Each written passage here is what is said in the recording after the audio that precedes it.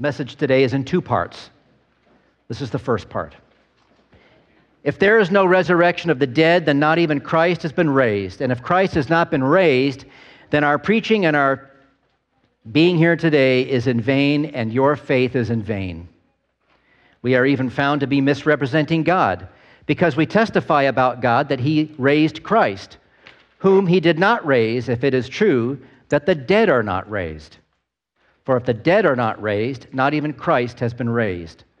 And if Christ has not been raised, your faith is futile, and you are still in your sins.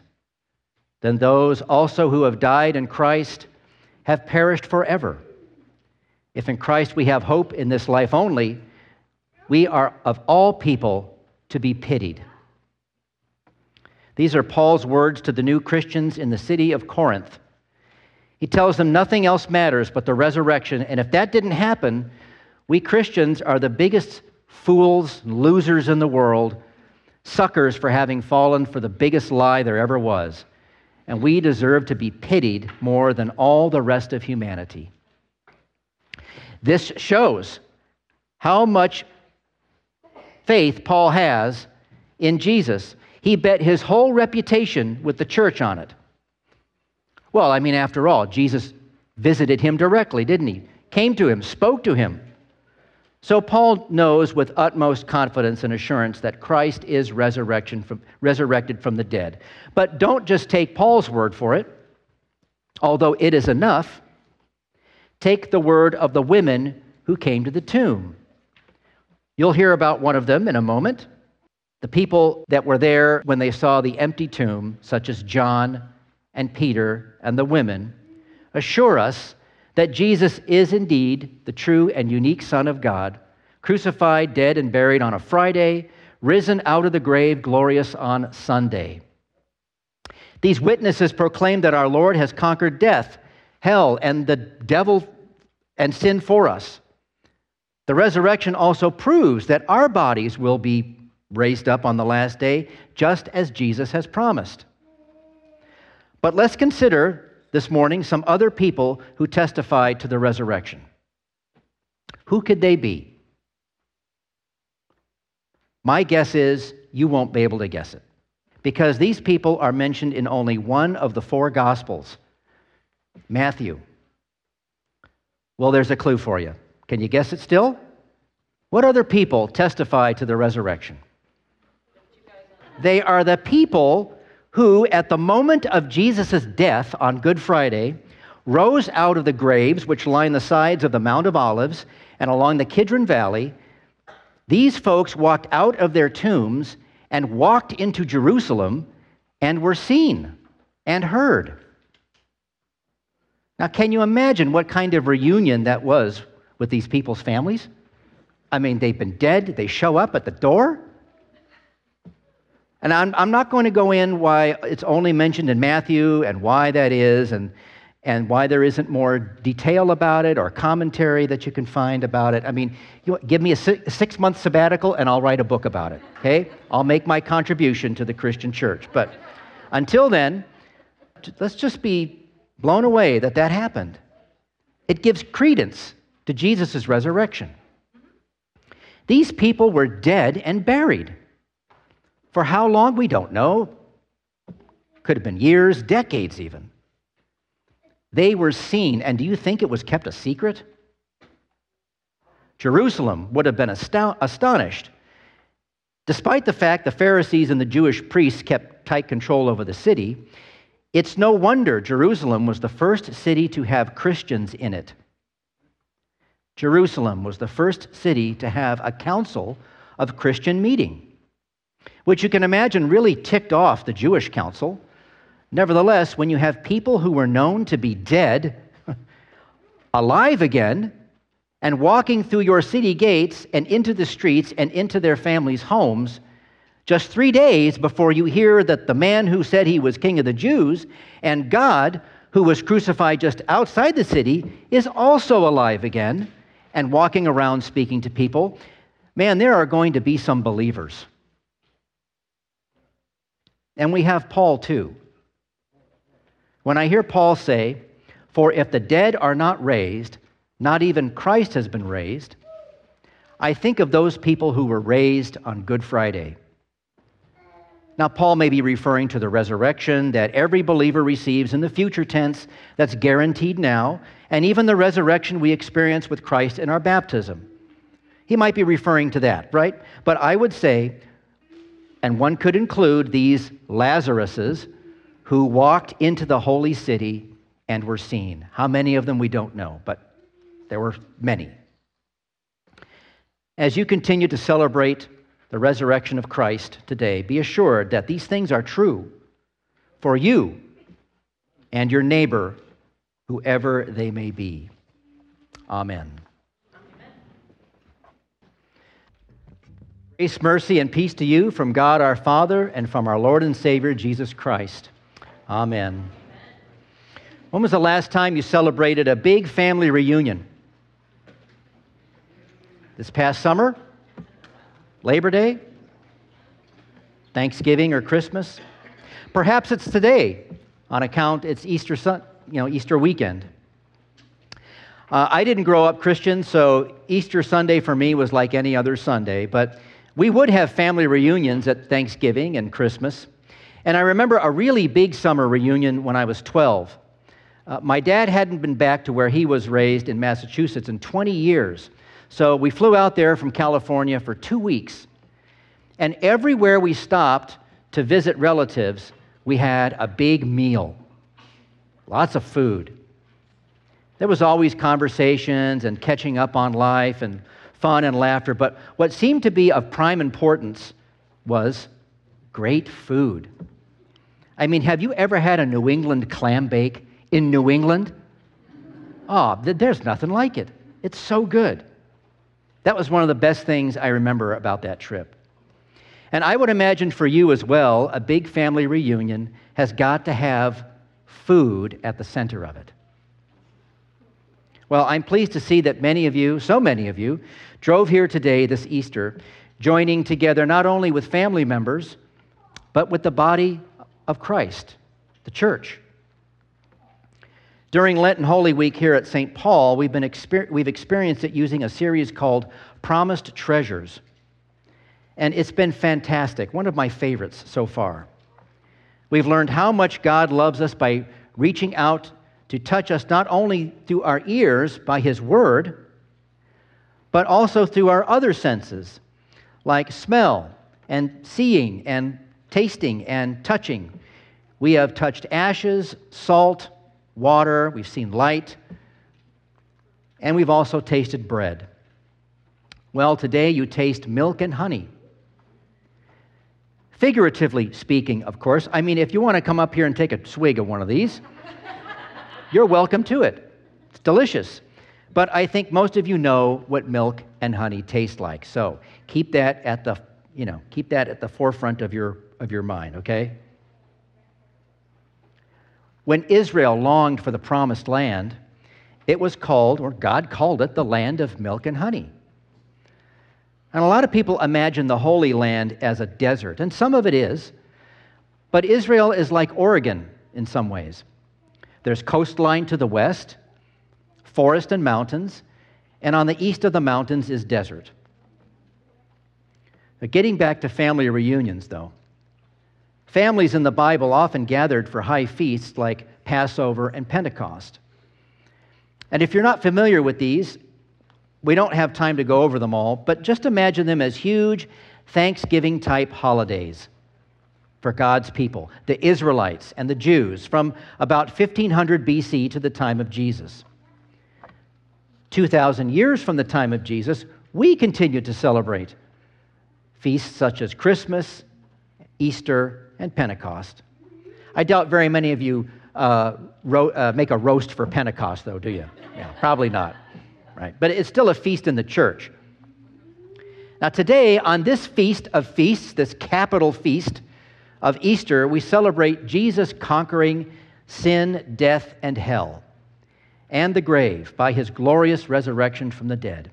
If Jesus had not been raised from the dead, what a pitiful group of people we would be, huh?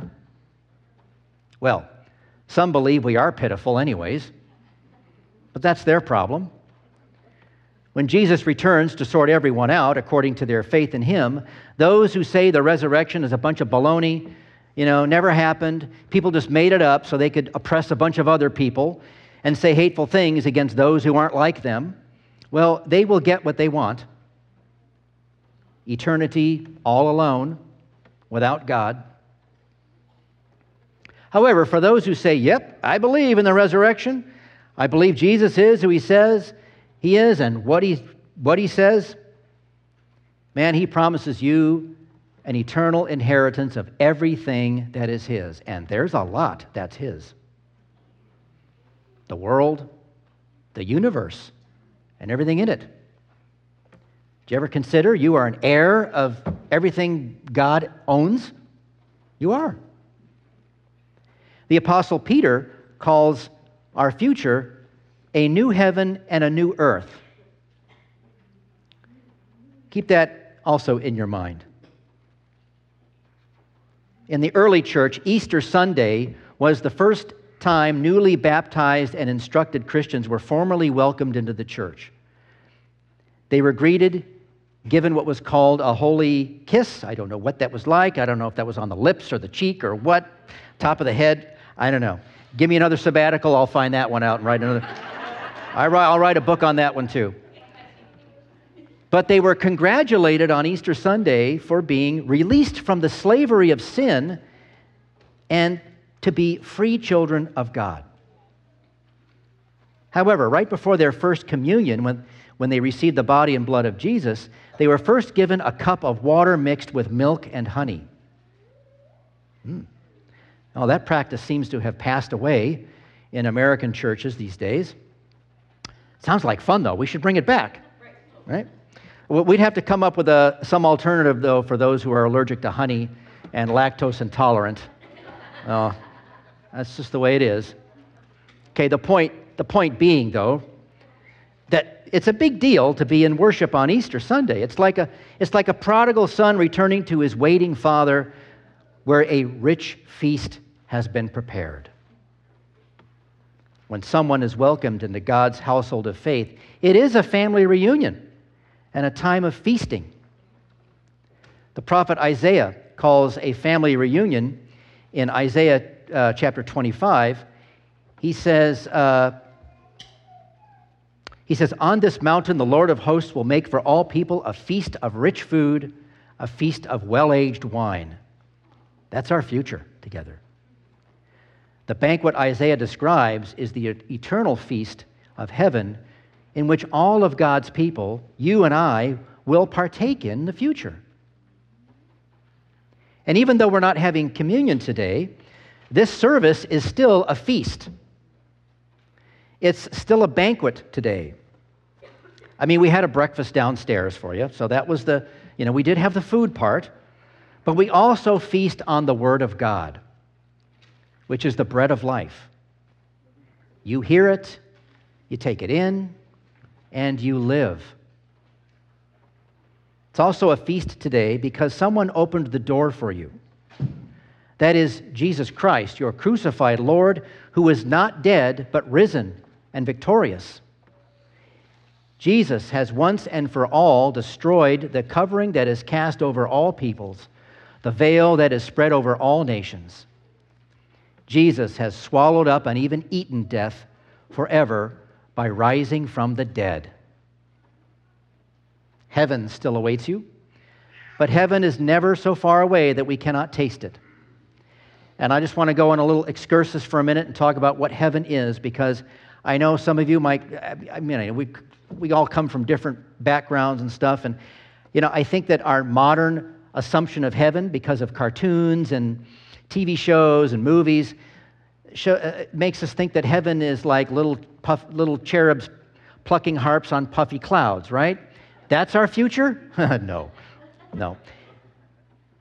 In the Lutheran Church, and I can't speak for all the different churches, right? But I know in the Lutheran Church, when we say heaven, what we mean is the new heavens and the new earth. So, like Isaiah says, like Paul says, and some of the other prophets, we will be at a table, and we will be sitting there. We will be us, our bodies. We're not going to be floating little puffy little cherubs, you know?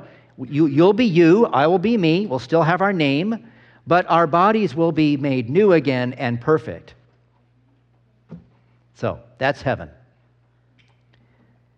Dear friends, don't miss out on this sweet and joyous day. When you believe and confess in Jesus Christ, you've already crossed over from death to eternal life. You've stepped out of your dying world that's going nowhere and entered God's world that's headed for a new day that lasts for an eternity. Every single one of you, including me, have our share of sin and pain and death outside this sanctuary. But all that falls short compared to what our life will be on the new earth. Heaven is our promised land. It is perfect and peaceful where the feast never ends. However, until we're there, we have to live with the frailties of this life. We live with broken and strained relationships. We live grieving a loved one who is not here. We live with a job loss or a dissolved plan for education. We worry daily about family, home, and school safety. As a result, all of us are longing for rest while these troubles remain out of our control. When God told Moses through the burning bush that he would lead God's people out of slavery and into the promised land of milk and honey, Israel couldn't wait to enter it. However, soon they were sinful and rebellious. Further, many didn't get to enter it because they died along the way, because they blamed both God and Moses for their troubles. Until who was ever left over entered the promised land, they did not like living in tents and moving whenever God told them to move. They were tired of the same old food, longed for fresh, clean water, and wanted more variety. So they grumbled. "Why did you bring us out of Egypt to die here, Moses?" They were so angry that they were ready to stone Moses and tell God that life was better in Egypt. Well, sometimes it feels like that. Sometimes life feels long and you have to endure, and it's easy to grow impatient. Sometimes it's like, just, Lord, just stop the world for a minute so I can get off and take a break. It is those times you need God's promised treasures of milk and honey. So receive it, always where it is offered, in God's Word. You can receive it in church, you can receive it at home, read it to each other, read it to yourselves. Life is often frustrating, making us think that we deserve more out of this life than what God gives us. But we do not want to sit in that rebellion for one more minute. Only one thing is needed, dear friends, the bread of life, Jesus Christ. Only He can feed your hungry soul in the wilderness as we wait for the promised land of heaven. Just as God gave Israel manna daily to survive in the Sinai and the Negev deserts, God still gives you the bread of life, Jesus. Going back to family reunions one more time. They're great and all, but they end. Everybody packs up the car, takes the leftovers with them, goes their separate ways, they all go home. But God's kingdom, His reunion of all of us with Him, and He as the head of the family, is everlasting. And this reunion begins today. God has given you something to eat here that is far better than anything the world can give you. Here, with your ears, you tasted the fruit of the promised land, milk and honey. You need a recap in case you drifted off or distracted or just forgot already what you heard. Hey, I've been there. I've listened to preachers before, and 5 minutes into it, I'm like, well, what did he say? You and I were born into sin, and like Israel, have sinned repeatedly against God. But He died for you on Good Friday and rose from death on Easter to take your sin onto Himself, die with it, bury it, and rise again with you from the tomb to make you a new person, an eternal person, a new person who's going to live forever and feast at a banquet of the best food and drink you've ever had. Eat from heaven's table now Christ is risen. He is risen indeed. Hallelujah. Now enjoy your Easter brunch and your Easter dinner with friends and family, but remember, nothing beats this feast of the promised land, giving you the foretaste of heaven. Amen.